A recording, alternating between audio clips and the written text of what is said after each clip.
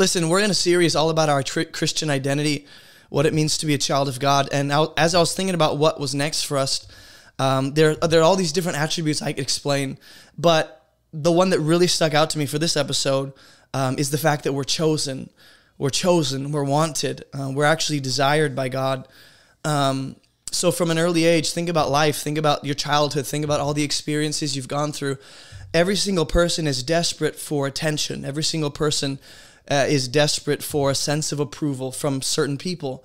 We're desperate for love. There's a hole, a God-sized hole in our soul that only the Lord can fill with His love, His approval, and the attention that He gives to us. In other words, we are created with this innate desire to be wanted, to be treasured, to be chosen as image bearers of God. And of course, we want to be picked for the right thing. You can be picked for the wrong thing. But the question we're going to explore today is, what does it mean that we're chosen? What does it mean to be chosen? What does it mean that God looks at us and chooses us, in time? Think about how good it feels to be chosen for something honorable. Think about those times in your life where someone noticed you, that person you really look up to, that person you really, really esteemed and not idolized, but you wanted to be like them. You valued their opinion and they approved of you. They noticed you. They even applauded you. We've all had moments in life where someone noticed us, and out of everyone that they could have possibly chosen, they chose us for something honorable. We've all had moments of that where it was fulfilling. There's something satisfying about being selected out of a crowd for something, and being wanted and being obviously chosen. And so you could say that as humans, mostly deep down, there's just this desire to be wanted by someone, and God offers us that. And so we'll do whatever it takes. This is what people do most of their life, especially those who don't know Christ. They spend most of their life, desperately trying to get people to notice them, desperately trying to get the approval of their parents, and they're in their 40s now, desperately trying to get people from their elementary school and high school to get them to notice them, to follow them on Instagram, to like them, to think much of them, and we'll use all these different methods. I'll use money and I'll build an empire to get people to think I'm valuable. I'll use my skill set. I'll use my family. I'll use the material possessions that I acquire. I'll use my success in business. And I'll use these things to hopefully get people's attention, get the people that I really value to notice me. And there's a place in the Christian's life where that desperate need for approval, that desperate need for acceptance just falls away under the weight of God's love for us. So if you're in Christ, you need to know something today as we look at Scripture. If you're in Christ, you've already been chosen by the only one whose opinion matters. The only one. Think about it. When you die, when you stand before the living God, you will not care about anyone else's opinion. You will not care about your boss's opinion, or the people in elementary school who bullied you, or the people at work, or the people, your spouse. You won't care about anyone else's opinion but the one who is going to judge you. And if you're in Christ, He has made His decree about you. He's made His final decision about you. And His opinion matters most. So we need to learn how to live like that. So, if He's decided to choose, God Almighty, think about who He is, the one who is the eternally existent, sovereign King of the universe. He wants you. And now that you're in Christ, He's chosen you. Out of the billions of people that have ever existed across time, He's wanted and chosen you, which shouldn't inflate your ego. It should humble you. It should humble you at the feet of Jesus. So this means at the end of the day, no one else's opinion matters.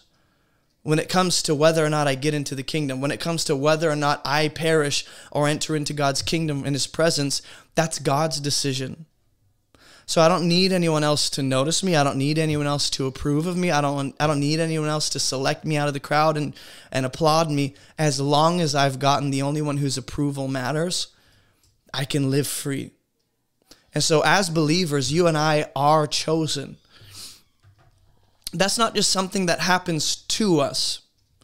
It's not just that God selects you. It's not just that God, and we'll get into what this means. There is the Calvinist view of being chosen, being predestined, and there's the view that I find in Scripture, and we'll talk through that.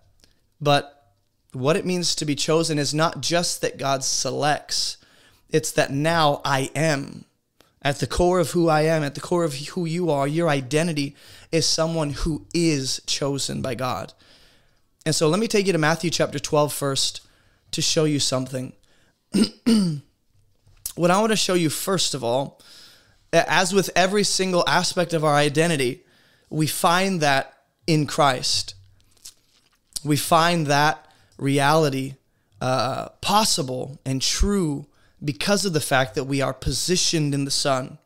So it's not just on me to show you from the scriptures what God says about you. It's on me to show you why and how you are who you are now. In other words, the question becomes, how is it that we are chosen? Why am I chosen? What am I chosen for? How is that possible? Well, first of all, you need to know that Jesus is the ultimate chosen. He is the first chosen. He is the first and ultimate preeminent chosen one.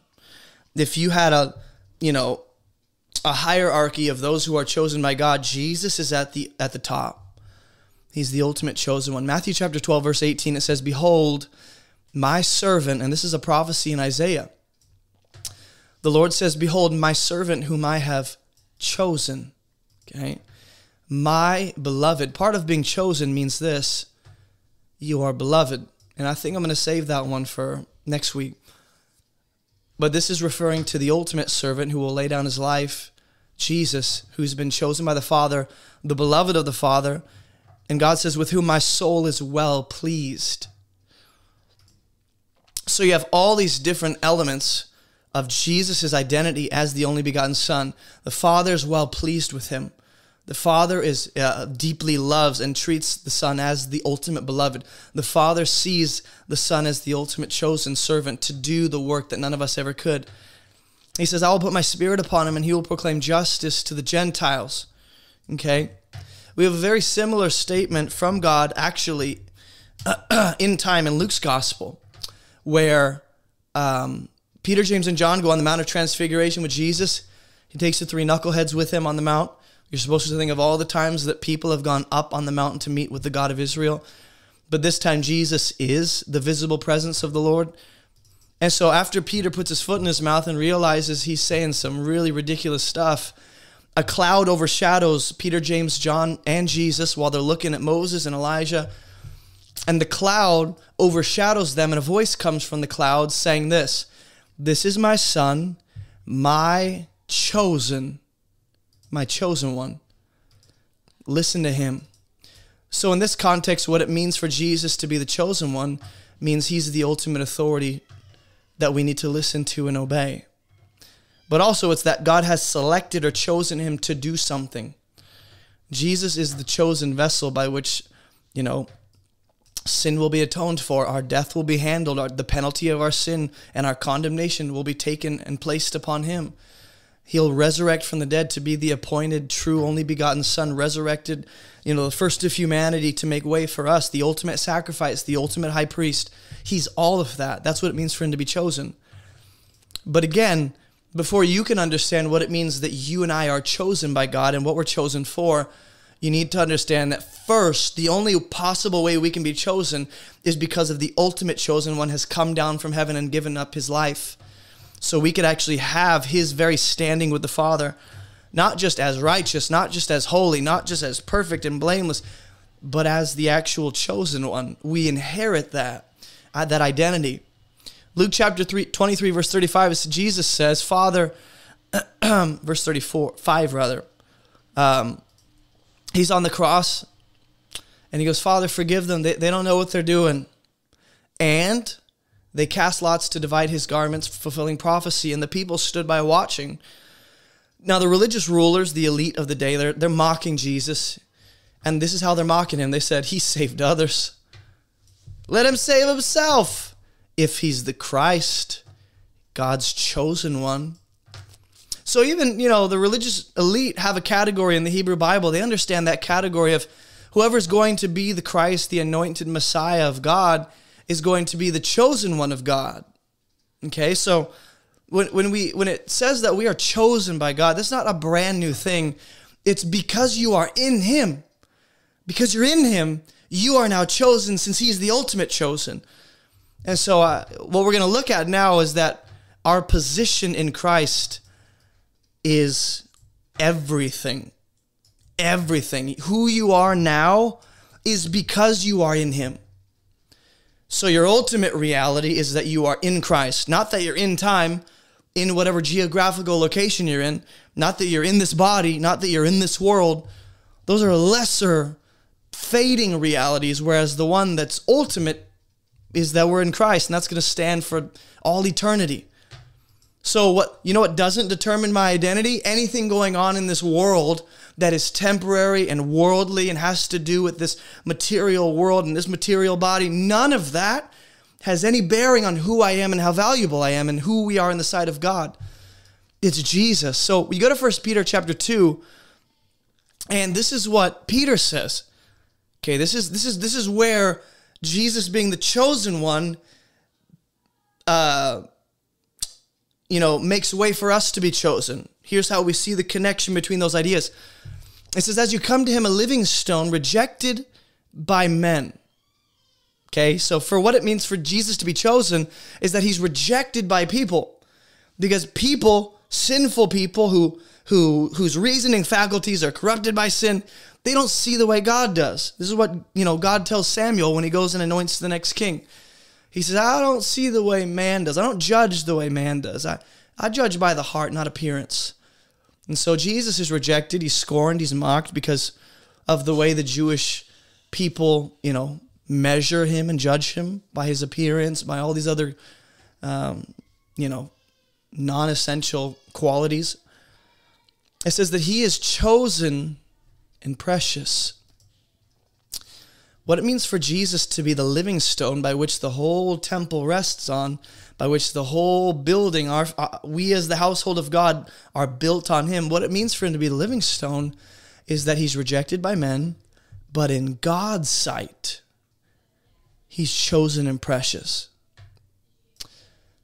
And I want to pause here and tell you that part of what it means to be chosen by God is that you will be rejected by the world. And that's actually good news because I don't care what the world thinks. I don't want to fit the mold of the world.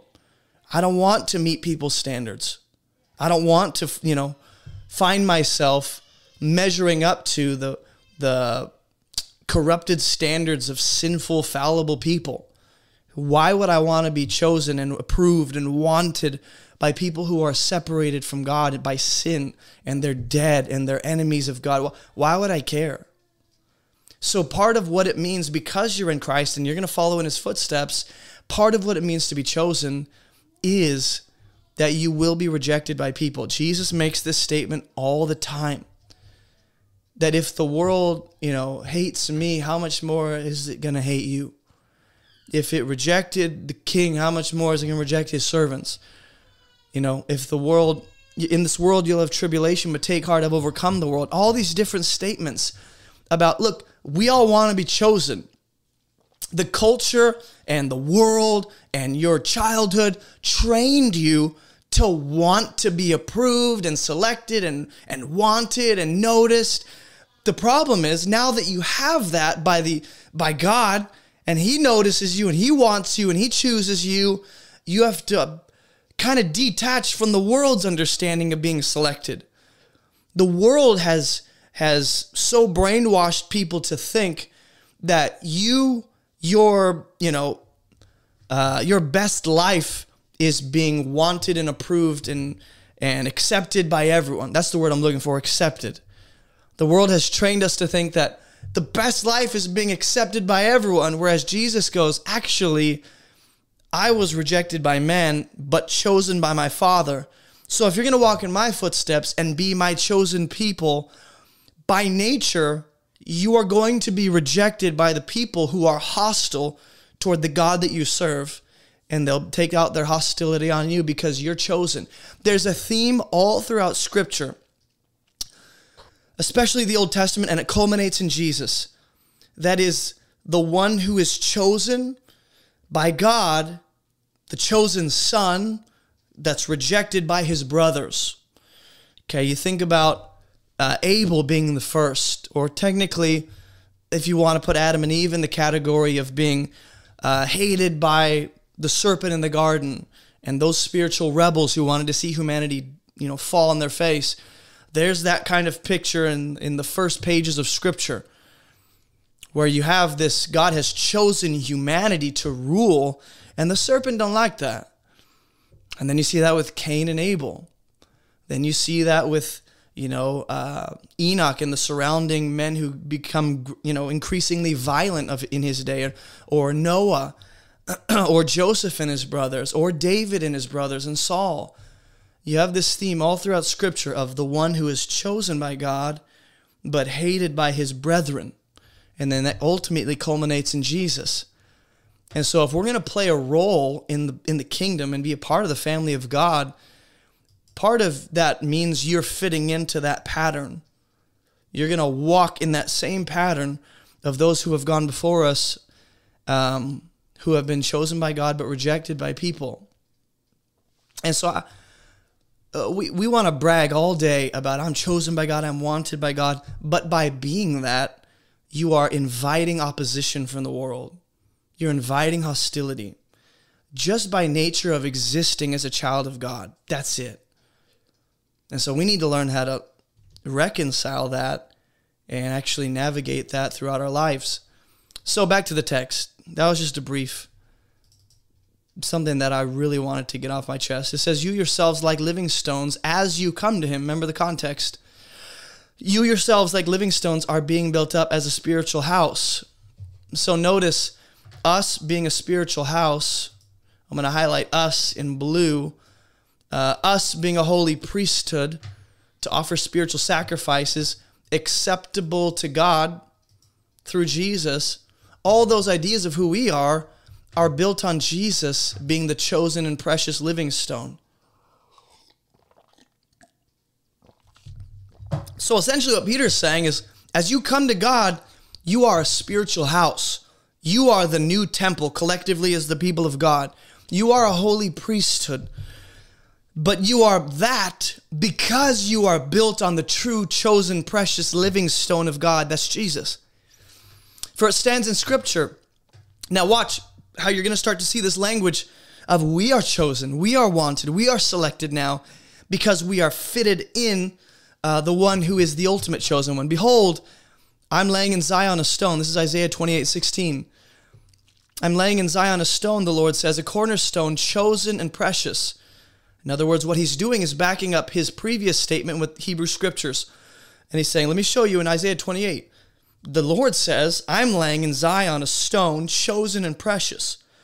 Whoever believes in him will not be put to shame. So the honor, which you're going to see, the honor for us is that we have the great honor of being chosen, a royal priesthood, the family of God, the new and living temple built on Jesus.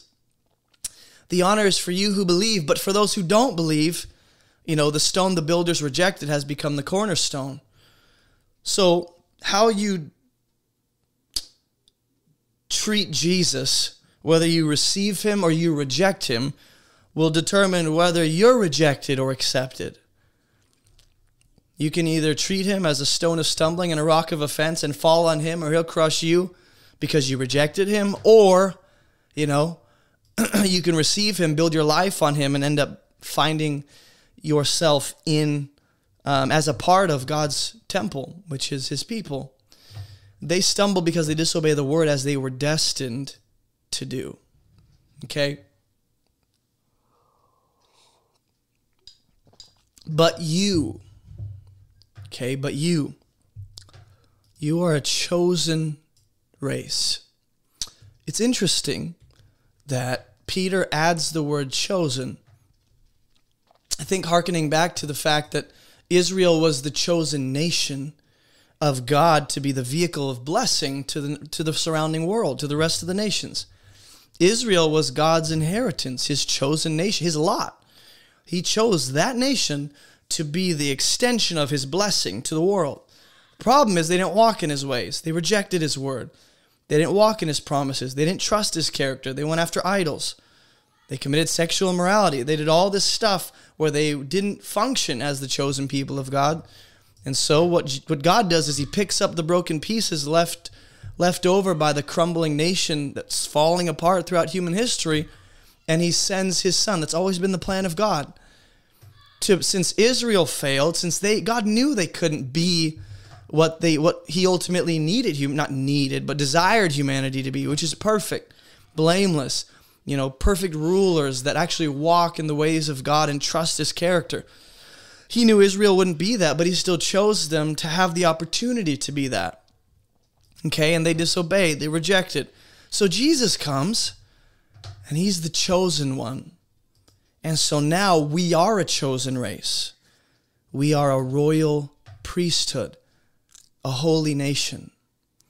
So in order to understand what it means that we're chosen, you need to go back to the Old Testament and look at what it means for Israel to be chosen. But I would say that us being chosen is a level up from the way that national Israel was chosen out of the world.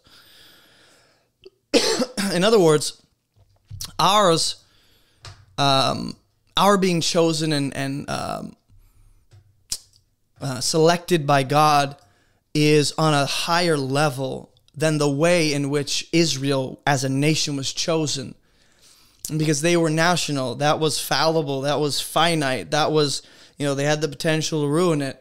That was based off them descending from Abraham. Of course, if you were a Gentile, you could join, but the chosen nation, was to be a blessing to the world. But now in Christ, the way in which we're chosen, which you're going to see, I believe, is a level up and is different. Okay, so we are chosen, we're a royal priesthood. Think about there's almost degrees of choice. Or I'll say it like this. There's concentric circles of God selecting people. When you look at the Old Testament, God chooses Israel as a nation. And within that nation, he narrows it down even more, and he chooses one of the tribes out of the 12. Okay? He chooses Levi to be the priesthood. And within the Levites, he chooses Aaron's line to be the high priest. Right? So you have degrees of choice and selection. Well, now that we're in Christ, there's no categories of selection. There's no degrees of, how much has God chosen you within that? It's that we are all a chosen race, new humanity. Just think a brand new human race, humanity 2.0 in Christ, spiritually resurrected from the dead, children of God. We are a royal priesthood. So it's not that some Christians are priests and others aren't. It's that we are all collectively one royal priesthood in Christ, and we are a holy nation.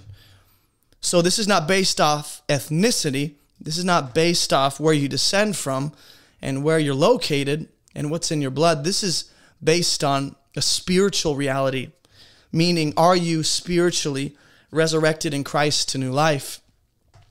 This is essentially speaking to the fact that we are children of God. So as believers, there's no I'm more of a child of God, or I'm less of a child of God, or I'm more chosen, or I'm more of a priesthood. It's that we're all equally. This is what Peter talks about. He talks about this, I think, in 1st or 2nd Peter. I forget which one. But he talks about how crazy it is that we all have this equal calling. We're on equal footing in Christ.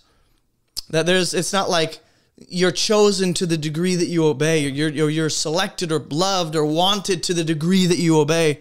It's that when you receive the gospel and you believe in the Messiah, we all have equal standing before the Father. And our identity collectively, whether you're new to the faith, whether you've been walking with Christ for 400 years, and you saw, lots of stuff, we are chosen by God. We're a royal priesthood, a holy nation. So now we have to ask, what are we chosen for? We are a people for his own possession. So what I'm going to do is highlight in purple what we are chosen for. We are chosen to belong to God. So think about when, I think about how my kids, they have seasons of loving certain toys. Whether it's a Goodwill toy or whether it was a $200 toy. They really don't care. If it's a Dollar Tree toy, just do they love it. And they'll love that thing to death. If their love could kill the toy, it would. They so deeply value and treasure certain toys for certain seasons where it's like, this toy is off limits, no one can touch it. You know, they'll wrap it in bubble wrap and make sure nothing's going to hurt it.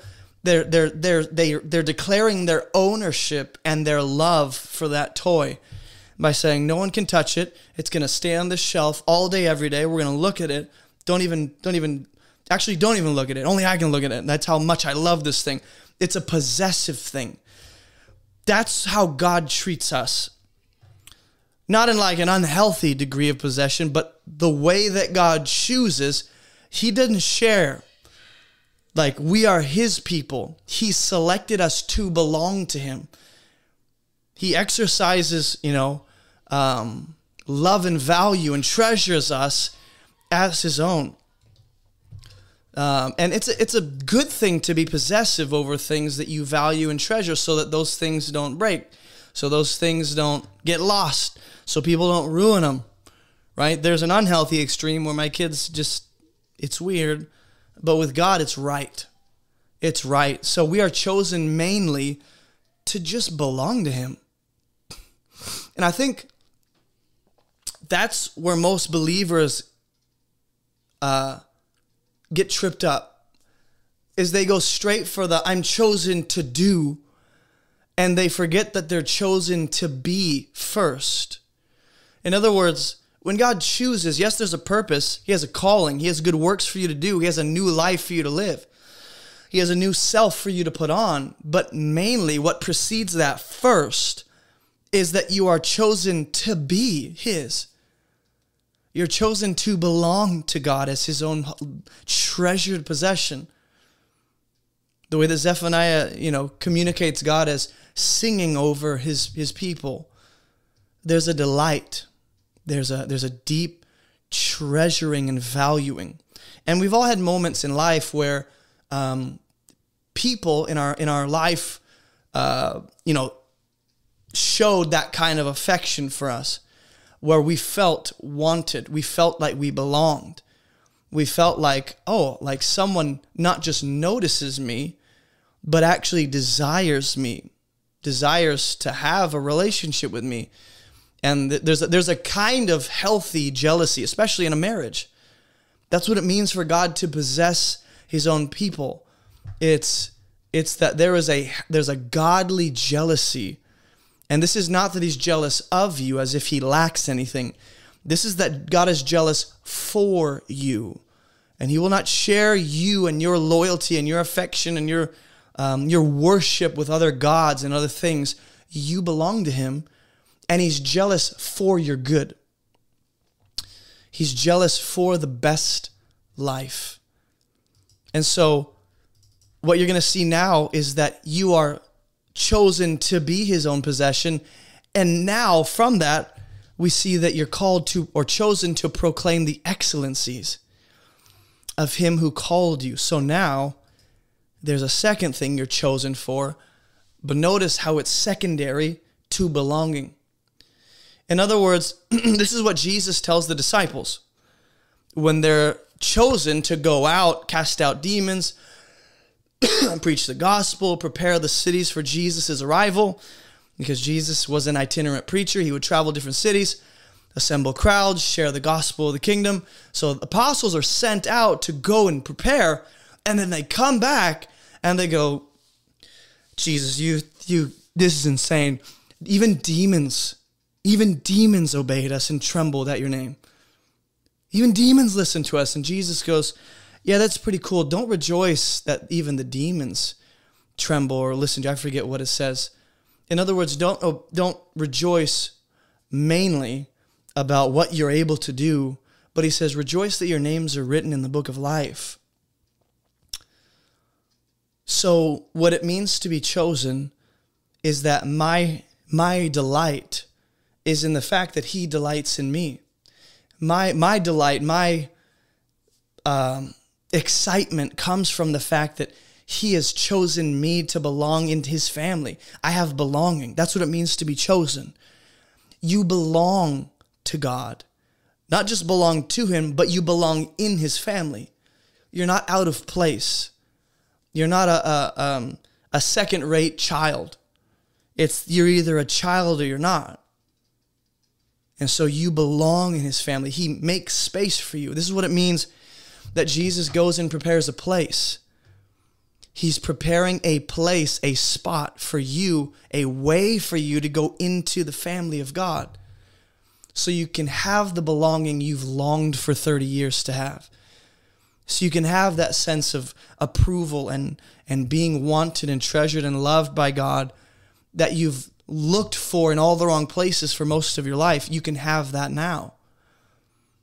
And now from that place of belonging and being chosen, you're called to proclaim the excellencies of him who called you out of darkness into his marvelous light.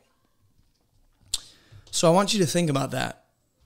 The way that Israel's chosen, the way the priesthood is chosen, the way Aaron and his line is chosen for the high priesthood status, all of that is jam-packed into what it means for you and I to be chosen.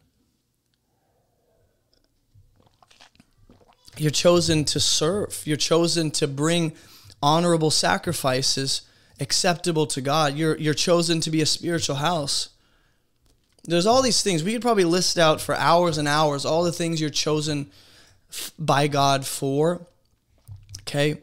We could spend a long time unpacking that.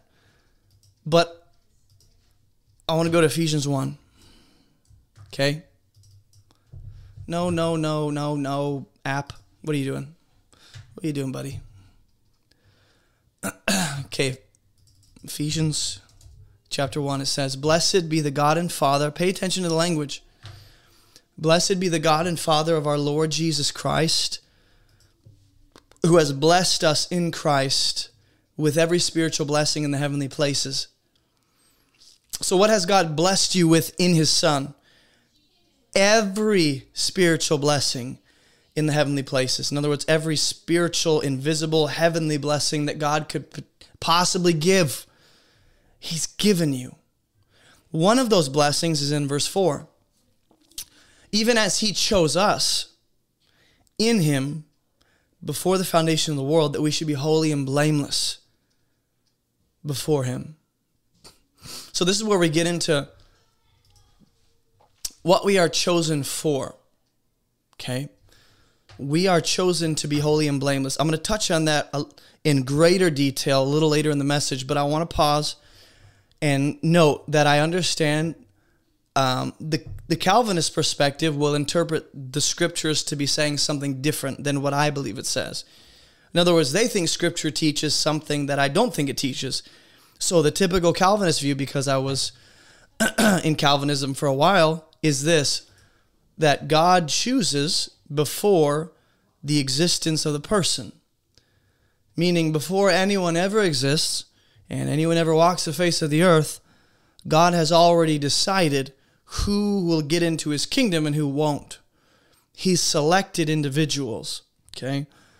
And there's something underlying within that. Now, of course, I'm not going to unpack this in depth. I'm just giving you a general summarized version of what I believed as a Calvinist prior to now, and what most Calvinists would say, yeah, that's what we believe, is that God chooses, especially because the language is before the foundation of the world. God decides, you know what, I want Nancy to come into my family, but I don't want Jeremy to be in my family before they ever exist. So they would say there's free will and there's a real opportunity to come to Jesus.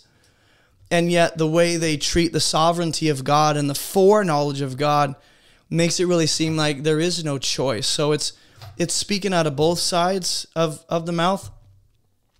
From what I've gathered, and I've listened to every Calvinist teacher you could put forth, and I've heard. But the way I read scripture here is, look, he has chosen us. Who's Paul talking to? The Ephesian believers. So God has chosen us. Is it true that God chose us before the foundation of the world? Yes. But often what gets neglected is this little phrase, is that we are chosen in Christ. Meaning God doesn't arbitrarily choose at random who's going to come into his family and who's destined to hell with no other way out. And he's locked them in a decision, and he's decided that they will decide to go to hell, and ultimately God's sovereignly deciding for them. That's not how I see it. What I do see is this: God does know all things before they happen. We're not going to undermine the foreknowledge of God and the omniscience of God. He knows all things perfectly. He knows all things possible, and he knows all things actual. So I'm not going to undermine the knowledge of God. What I will say is this: knowledge is not deterministic. And I want to pause here to help you understand why I think it's very obvious in the text that God chooses a group of people who have been placed in his Son for a purpose. So it's not God arbitrarily choosing before they ever exist, you're going to go to hell, you're going to go to heaven. It's God choosing two categories of people. Okay? God has decided within humanity that he's chosen, sovereignly determined, that there are two categories for humanity to fall into. You can be righteous or you can be wicked. You can be believers, you can be children of God, or you can be unbelievers and enemies of God. All right, so there's essentially two categories. You get in the kingdom, you have eternal life, or you don't. God has not decided who ends up in each of these categories. What God has decided is what will happen for eternity to each of these categories. Meaning, it is my choice, my genuine free will choice, to decide whether or not I'll believe the gospel. When I believe, God has chosen what he will do to me now that I have chosen to be in his Son. Right? It's a choice to take refuge in Jesus. That's what it means to believe. That's what it means to trust in. That's what it means to receive the gospel. Is you're saying, I'm not righteous on my own. I don't meet the standard of God. I have sinned. I'm separated from God. I need Jesus, and I believe in his life, death, and resurrection. So I want to be in him. Boom. You're in him. So what?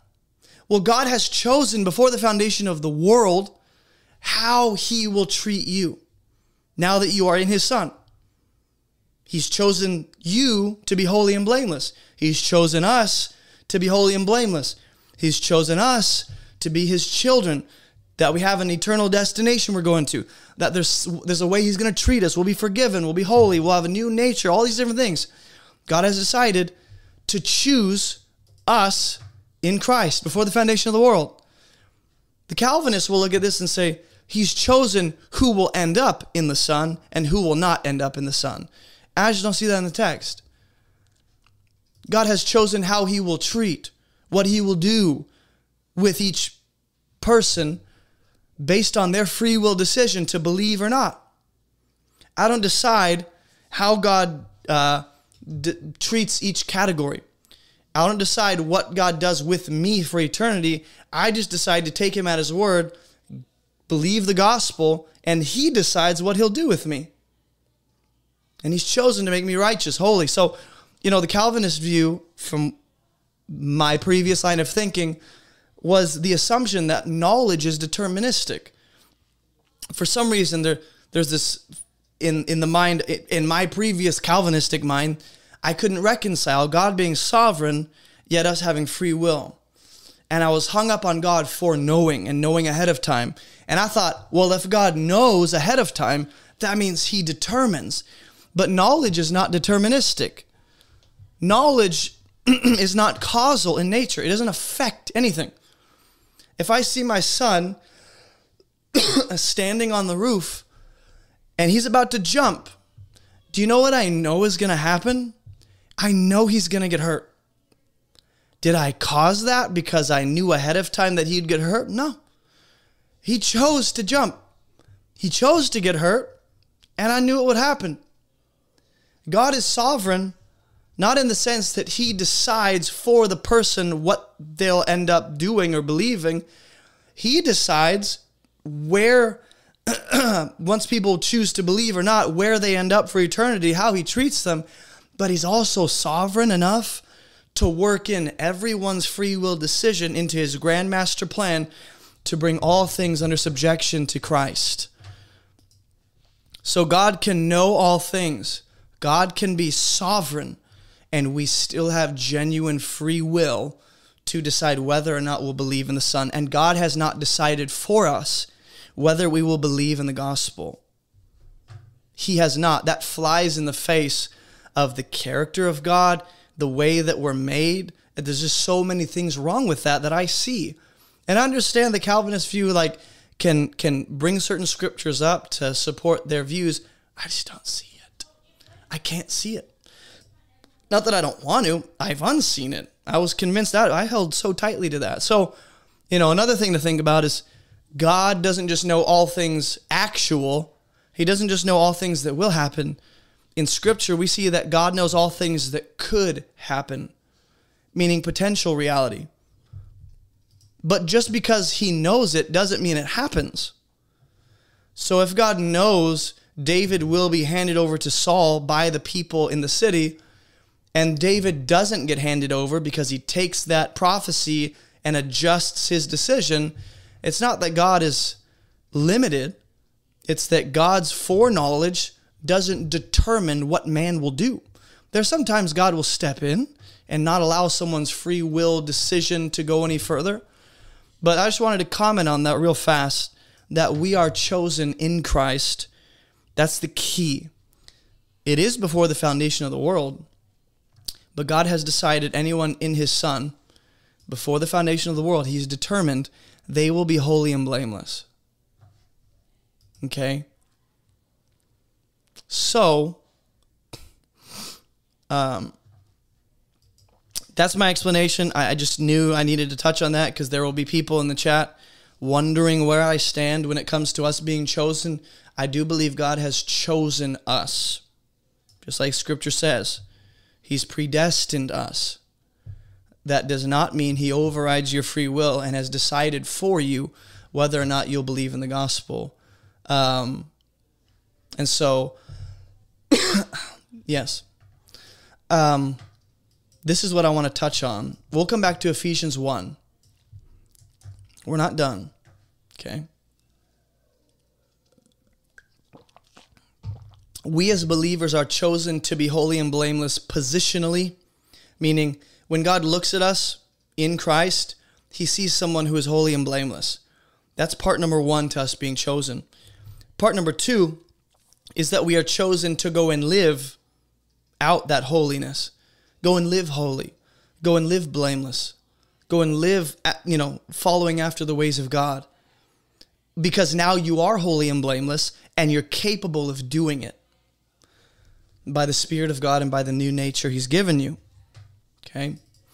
1 Thessalonians chapter 1, verse 4 and 5 is another scripture. It says, we know, brothers, loved by God, that he's chosen you. There are so many times in scriptures where being chosen is connected to the idea of being loved. God doesn't choose anyone he doesn't want. Does that make sense? God doesn't choose people he doesn't want. Well, God loves us, but he doesn't like us. No, God loves you and very much wants you more than you can comprehend. You can look at the cross and go, wow, he wants us that bad. Not because he needs you, not because he needs worship. And he's like, I just don't have enough worshipers in heaven. I need a few more. I'm desperate. I'll even pick, Jimmy in the bushes. It's because he knows we need him. So being chosen is, again, this is what I'm trying to get you to understand. Your identity is that you are chosen to be loved. When you get married, you are choosing someone to love for the rest of your life. And they're choosing you as someone they want to love the rest of their life. This is what it means to be chosen by God, is he's choosing you to be loved as his own beloved child, as his own son. So the same amount of love that Jesus has as the chosen, begotten, firstborn, God says, I want to have that amount of love and degree of love flowing to my children. So that's what it means to be chosen. Everyone always focuses on the chosen, what we're to do as chosen people. But if you don't understand what you're called to, you're chosen to be, then the life part will be difficult to navigate. We are chosen to be loved by him. That's first. So from that place of enjoying the love of God, being satisfied in the love of God, being excited about the fact that he loves me, he wants me, he selected me, from that place, we go and live as chosen people. But it's hard to live like his chosen people if you just don't understand what it means to be chosen by him. Okay? Because our gospel came to you not in word, but also in power and in the Holy Spirit and with full conviction. So Paul looks at the Thessalonian believers as people whom God has chosen to be loved. Just like in Ephesians 1, we saw that we're chosen to be holy. And that's not firstly lifestyle. That's firstly your position, your identity, your reality is you are holy and blameless. Now go and live like it. Colossians 3:12, it says, put on then as God's chosen ones, holy and beloved. So part of being chosen again for Paul in Colossians is that we are chosen as holy and beloved people, and we're called to put on compassionate hearts. Kindness, humility, meekness, patience, bearing with one another. And if anyone has a complaint against another, forgiving each other as the Lord has forgiven you, you also must forgive. So guess what we're chosen to be and do? We're chosen to be the body of Christ in the earth, embody the character of Jesus in the earth, and we're called to go and do the commands of God. We're called to reflect the ways of our Father in the world. We're called to embody those ways and show the world who our God is through our compassionate hearts, through our humility, through our meekness, through our patience. It's our decision to put on the things God has made available. But putting it on, or choosing not to put on my new self at any given moment, doesn't make me any less of what God has told me I am. And again, this is not motivation to not do anything. Again, I say this a lot. How you think about obedience and holiness and the commands of God is a very strong indication of where you stand with him. How could you say you're a child of God and not love the ways of God? How could you say you're a child of God and you don't have the desires of God? So you are chosen. And whether or not at times we live up to or fall short of the standard God has placed on our life, it doesn't make me any less chosen. And this is what we've been trained to think by culture, by our parents, by teachers, by friends, by bullies, by, bosses. We've been trained to think that I'm only chosen to the degree that I perform. I'm only wanted or approved of as long as I continue doing and maintaining that status through my good works. And if you're doing good works to maintain a status in the sight of God, you misunderstand the gospel. I'm not going to do good things to maintain some status that Jesus secures. I'm going to do good works because I'm secure, because I'm loved, because I'm chosen. This is where a lot of believers part ways with me, where they'll go and try and live differently to get God to approve of them as people. Where it's like, I just got to do all this stuff to get God's approval, so he wants me, so he loves me, so I stay chosen. And that's not how it works. Believe me, I've seen a lot of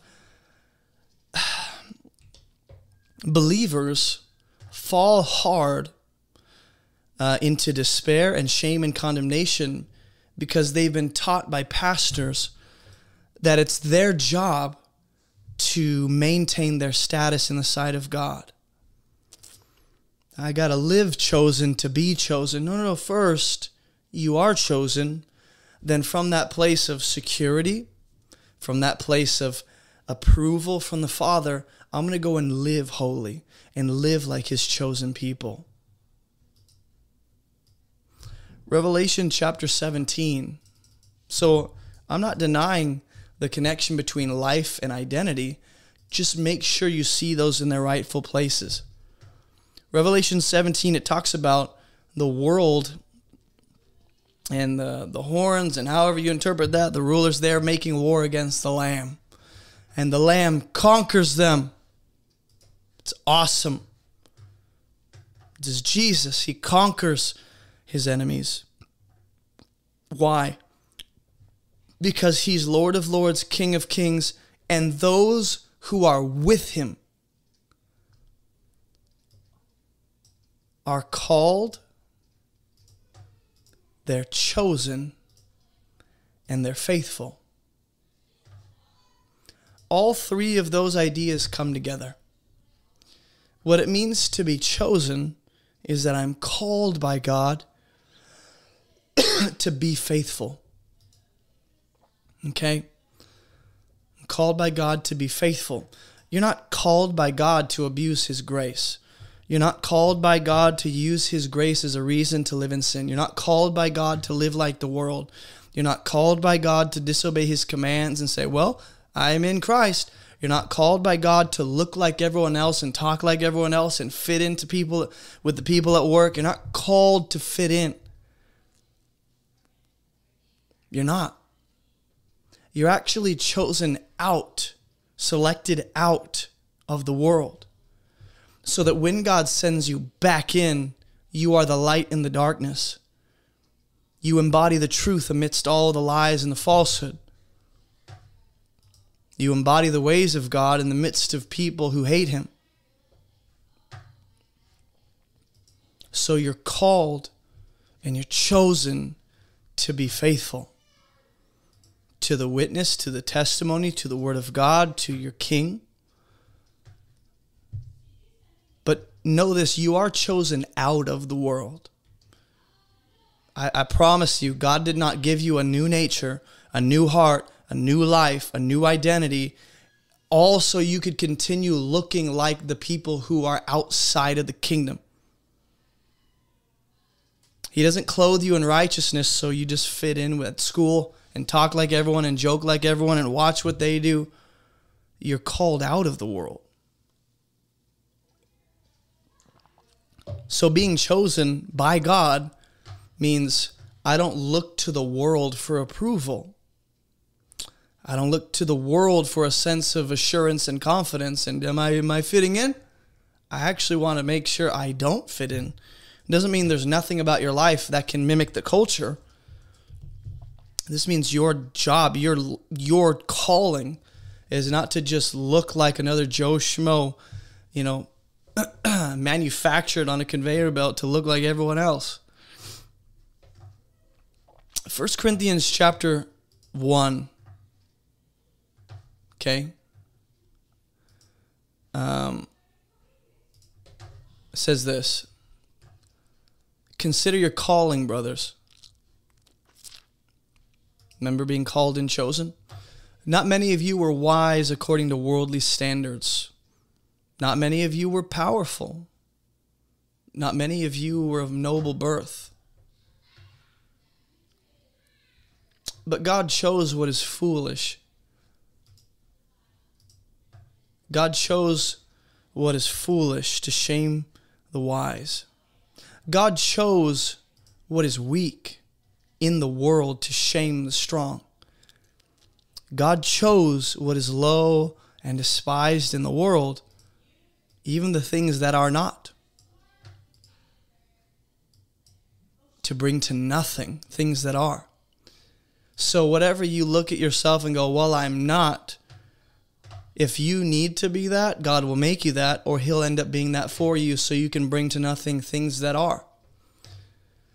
What the world looks at you and goes, well, you're not smart, you're not wise, you're not educated, you're not strong, you're not capable. God goes, okay, let the world talk, so that no human being can boast in the presence of God. Because of him, you are in Christ Jesus, who became to us wisdom from God, righteousness and sanctification and redemption, so that it is written, let the one who boasts, boast in the Lord. So we're going to unpack this. I'm going to look at this a little more in depth. Before we do, quick commercial. If you've not already done this, go to AboveReproachMinistry.com. We have a bunch of free resources that are made available to anyone around the world, completely free and accessible to anyone who wants to learn how to read the Bible. We have free online Bible study courses that will teach you how to read the Bible. We have free study devotionals that walk you through specific patterns and keywords in the book of Ephesians. We have free Bible study worksheets. We have Bible study workshops. We have all this free content because of generous supporters like you guys. And if you want to support this ministry, we're teaching people how to read the Bible so they can live and teach the Bible themselves. And there are a bunch of ways to donate. You can go to AboveReproachMinistry.com/donate. You can give through debit or credit card. You can send a check to P.O. Box 338, Green Cove Springs. You can give through PayPal, Cash App, Venmo, Patreon, and then you can also get some church merch.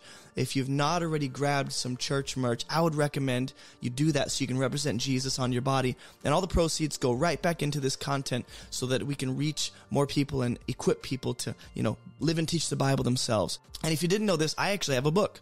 I've published a book. It's called Fruitful. And the point of this book is to be a resource to the church to teach people the essential keys for the most abundant Christian life this side of heaven. And so in this book, what I do is I outline the gospel absolutely clearly so you can actually know what the foundational truth is. And then from there, we discover what our purpose is, what our process is, and what our position is now in Christ. So if you are a new believer, or if you're a believer that really wants to understand what I believe are the essential key truths that a lot of people don't understand in the church, I would grab a copy. And if you haven't already joined our online church, get in that online church. We have a lot of cool stuff happening, events every single day pretty much. We're in there praying and fellowshipping and gathering and growing together as a community. And the last thing is this. If you haven't already checked out our podcast, we have podcasts on Spotify, Apple Podcast, and everywhere else where you can get a podcast. And pretty much all the content on YouTube, the live streams, what we do is we make that into podcast format so you guys can just listen on the go. So go check that out if you have not already. And let's get back to the video. For consider your calling, brothers. Not many of you were wise. When God calls us, He doesn't need us to be anything.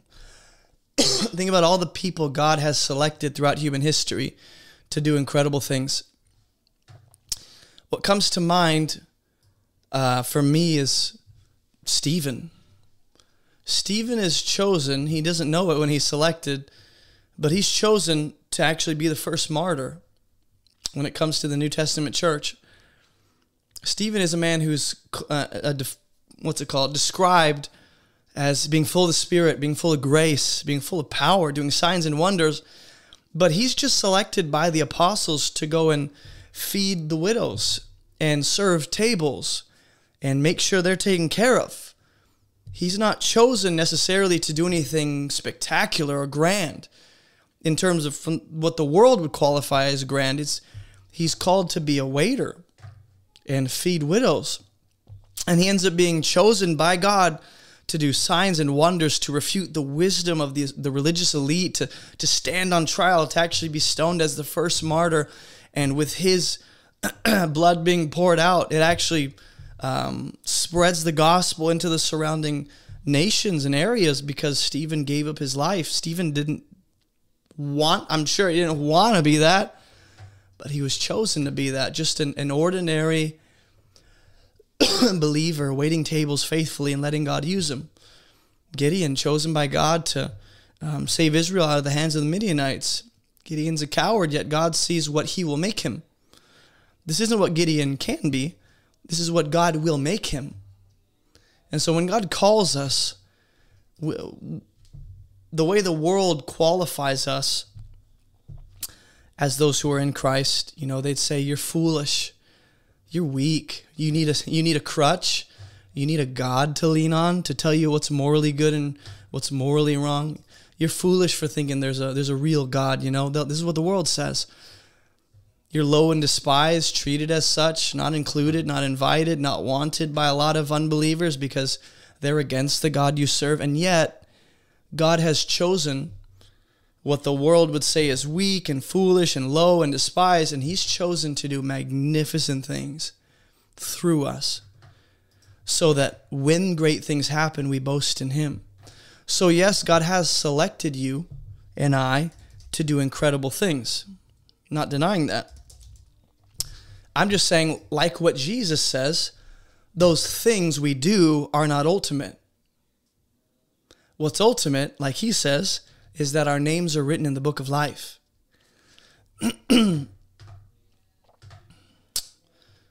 Ephesians 2:10, it says, we are his workmanship created in Christ Jesus for good works.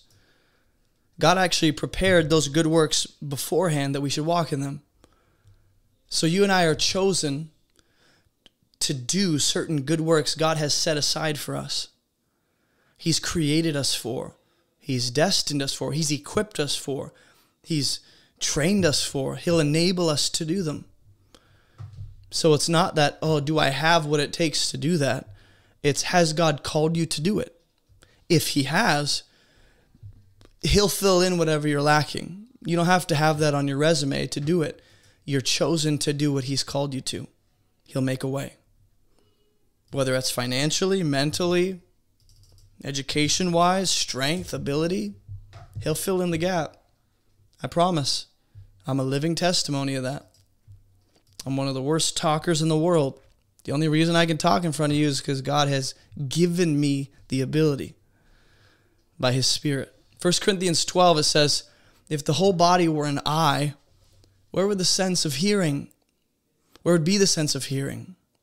This is where we get into every believer has had this happen, where you almost find yourself being jealous of what another believer can do or what another believer has or what God's doing in their life. And there can be this kind of discontentment with my role in the body. Well, I can't preach. I can't teach. I can't share like that. I'm not as generous as Nancy, right? I'm not as bold as Stephen. And you almost compare yourself with other believers in an unhelpful way that breeds jealousy or despair and discouragement. And Paul's addressing that. He's going, if every single person in the church was an eyeball, metaphorically speaking, where would the sense of hearing be? If everyone in the church was an ear, played that role in the body, where would the sense of smell be? But as it is, God has arranged the members in the body, each one as he chose. So when God chooses you, guess what he's also decided? That you don't get to choose. He's decided your role in the body. He's decided what role you best fit and what role he has best equipped you to play. And when you want another role, when you want another part to play, you're wanting something less than what God has called you to because you couldn't play that as well as what he's called you to. You're wanting something that you're not as equipped to do. God hasn't graced you to do. This is where comparison comes in and just robs us of joy because I don't have a platform like that. I can't talk like that. I can't assemble a group like that, whatever it is. I can't, rile up believers and get them pumped for Jesus like that. I can't lead worship like that. Maybe you're not supposed to. Maybe that's the point. Maybe you haven't actually discovered your role because you're so busy looking at what everyone else has and just trying to cheaply imitate that instead of asking God, what role am I playing? Because you've chosen me for a role in the body. And every role comes together and has equal value, equal significance, right? And God can do just as much through me as a part of the body as he can do through you. This isn't about what I can bring to the table. It's what God can produce through a willing vessel who goes, I'm going to live like I'm chosen and play my role. Instead of being distracted by all the success and results other people are seeing and being jealous and going and crying in my pillow, I'm going to play the role he's equipped me to play. This is where we get back to the being chosen to be holy and blameless. I told you I'd come back to Ephesians. God has chosen us, believers. He's chosen you to be holy and blameless. That means obedience is a very big deal. That means holiness is a very big deal. That means doing what God has called you to and obeying his word is a big deal. Because that is what's most appropriate to your new life. that way of life is most compatible and appropriate for your new nature, for your new heart. God has equipped you and made you a new creation to do that, to be holy, to go and live what he's called you to be. So when we talked about I'm chosen, you are chosen. No one else gets to decide who you are on the side of God. No one else gets to decide whether you perish or enter into his kingdom. No one else is going to, play a factor in God adopting you into his family or not. That also means since he chose me, I should be deeply concerned with his opinion about my life. Because if he selected me out of the crowd for a purpose, I don't want that choice to be in vain. I don't. I want to live up to what Paul says, living a life that's worthy of the calling. And that means I'm concerned, deeply concerned, with God's opinion about my life and whether or not I'm living according to his word and living out the truest version of who I am. Living chosen means you're going to live in a way that attracts persecution. Now, this will vary with each person. Every believer is going to have a different degree of persecution and people coming against them. It's going to be different. But I do want you to understand you will, if you are pursuing a life of godliness. Paul tells Timothy, all who desire to live a life of godliness will be persecuted. It's not a question of if, it's when. It's how. So you can go and live holy. Go live blameless. Go live like God's opinion is all that matters. He picked me. I don't care about what anyone else says about me. But know that by living according to his ways, just like those who have gone before us and just like Jesus, to live chosen is to live rejected by the world. Not everyone will reject you. Not everyone will accept you. And you have to be okay with that because his opinion matters most. The best thing about God choosing is he doesn't choose based on ability. Okay? A lot of believers get it twisted. They think, well, God chose me because of all the education I have in business, and he wants to use that. God chose me because of all the talent I have when it comes to marketing, and I can bring that into the church. And God chose me because of how good I am at fill in the blank, or how beautiful I am, and I can get people to. God didn't choose you for any reason that you brought to the table. That is very freeing. That's liberating. Because as long as you're walking around thinking he chose me because of what I can do or what I bring to the table, then that selection almost depends on how well you meet that criteria.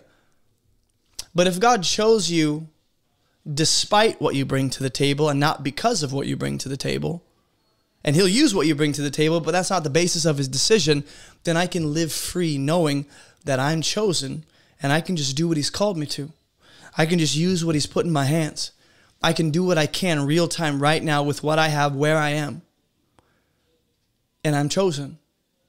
And because he chose me, he'll actually equip me to do what he's called me to. I don't need to look in my hands and go, do I have this? I don't have to look on my resume and go, have I done this before? Have I seen this modeled in my family?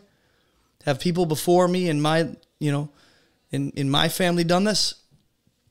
I don't need to look at those things. What I can do is go, God, you told me to do it, and I'm sure of it. And since you chose me, you'll enable me. And whatever I have that's available, you'll work it into your calling for my life. I want to end with this parable because it's fitting. There's a difference between being invited to the party and being chosen to enjoy the party.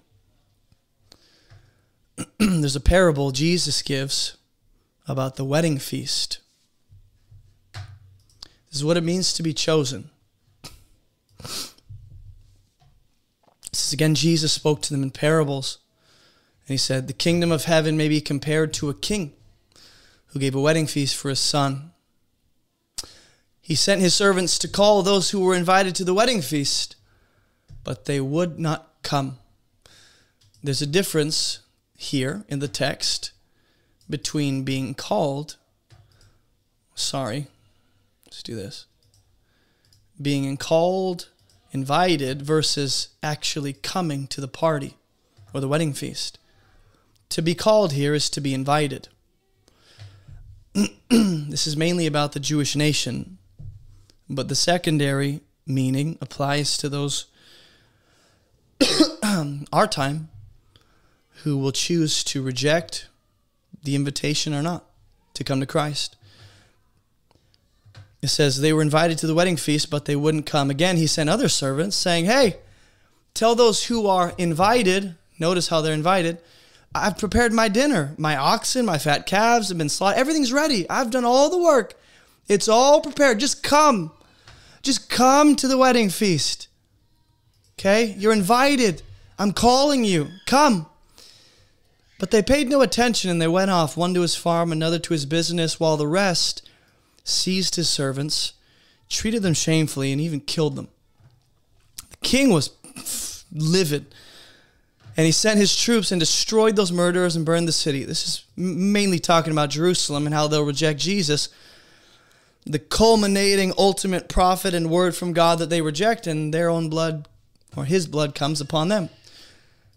And then he said to the servants, the wedding feast is ready, but those invited were not worthy. Why? Because they didn't come. Remember? Being invited is different than actually coming to the wedding feast. Therefore, go to the main roads, invite to the wedding feast as many as you can find. And those servants went out to the roads and they gathered all whom they found, bad and good. So the wedding hall was filled with guests.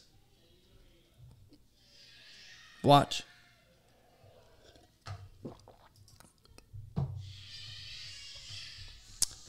But when the king came in to look at the guests, he saw a man who had no wedding garment. Well, how did that fella slip in? Well, we know that he knew there was a wedding feast, but he wanted to come on his own terms. It's assumed that the wedding garment is provided by the king, which means this man that came in said, I don't need no wedding garment. I'm going to come as I am, and I'll enjoy the wedding feast. I'll enjoy what the king's prepared on my terms.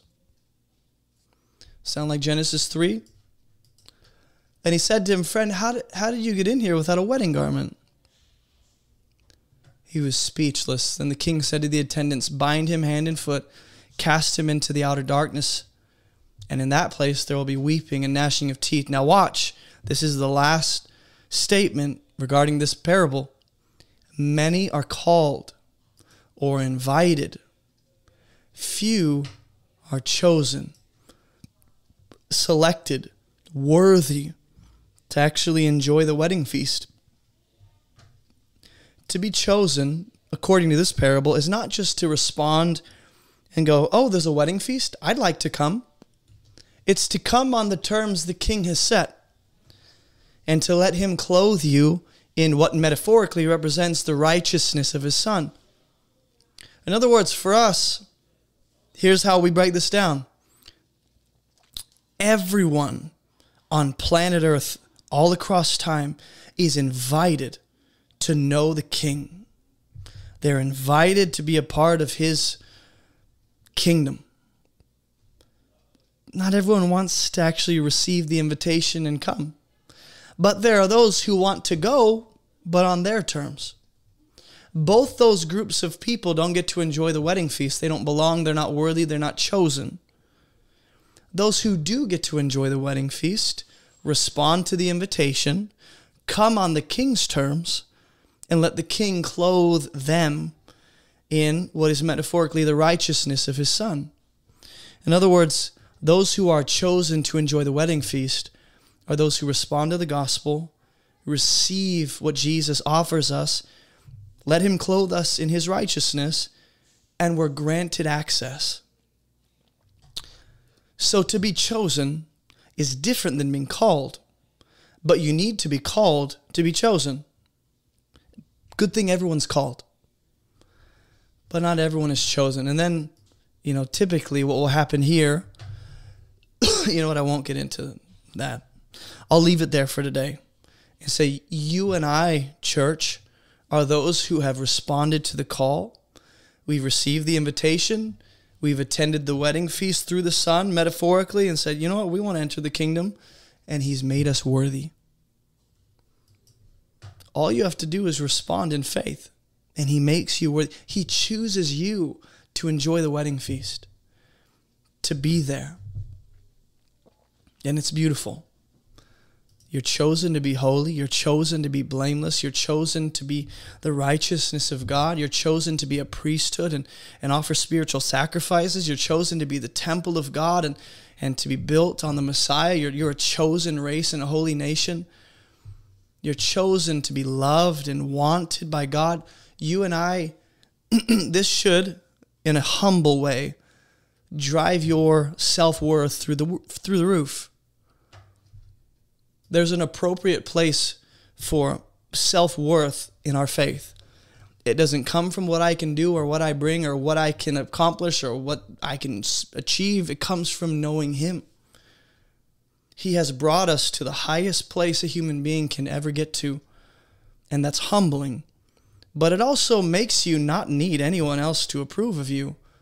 So now that I'm chosen by God, I'm not living from this place of being desperate for people to notice me and want me and notice my gifts and like me for what I can produce and show me that you love me and approve of me. Now I can put my hands down and go, I have the ultimate approval of the only one who matters and the only opinion that matters. So I can go and live free and serve and love and use my gifts and not need to gain people's approval and affection and applause. I have the only one whose opinion matters, and his love and affection and desire for me and the fact that he wants me is enough. It's enough. So anything I do now is not to get attention. It's not to gain anything. If anything, I'm just gaining the more rewards that God has waiting for me in the kingdom. There's more heavenly rewards for obedience. But I don't need you to approve of my decision to walk with the Father and obey him. There is a place for receiving correction, but I think some people are overly critical of other believers. And on the other side of things, some of us are too focused on pleasing other fellow believers, whether it's through church service or what we can produce or how well we can help them, or we're too focused on people pleasing. This should destroy in us any people pleasing, what the Psalms and Proverbs talks about, the fear of man.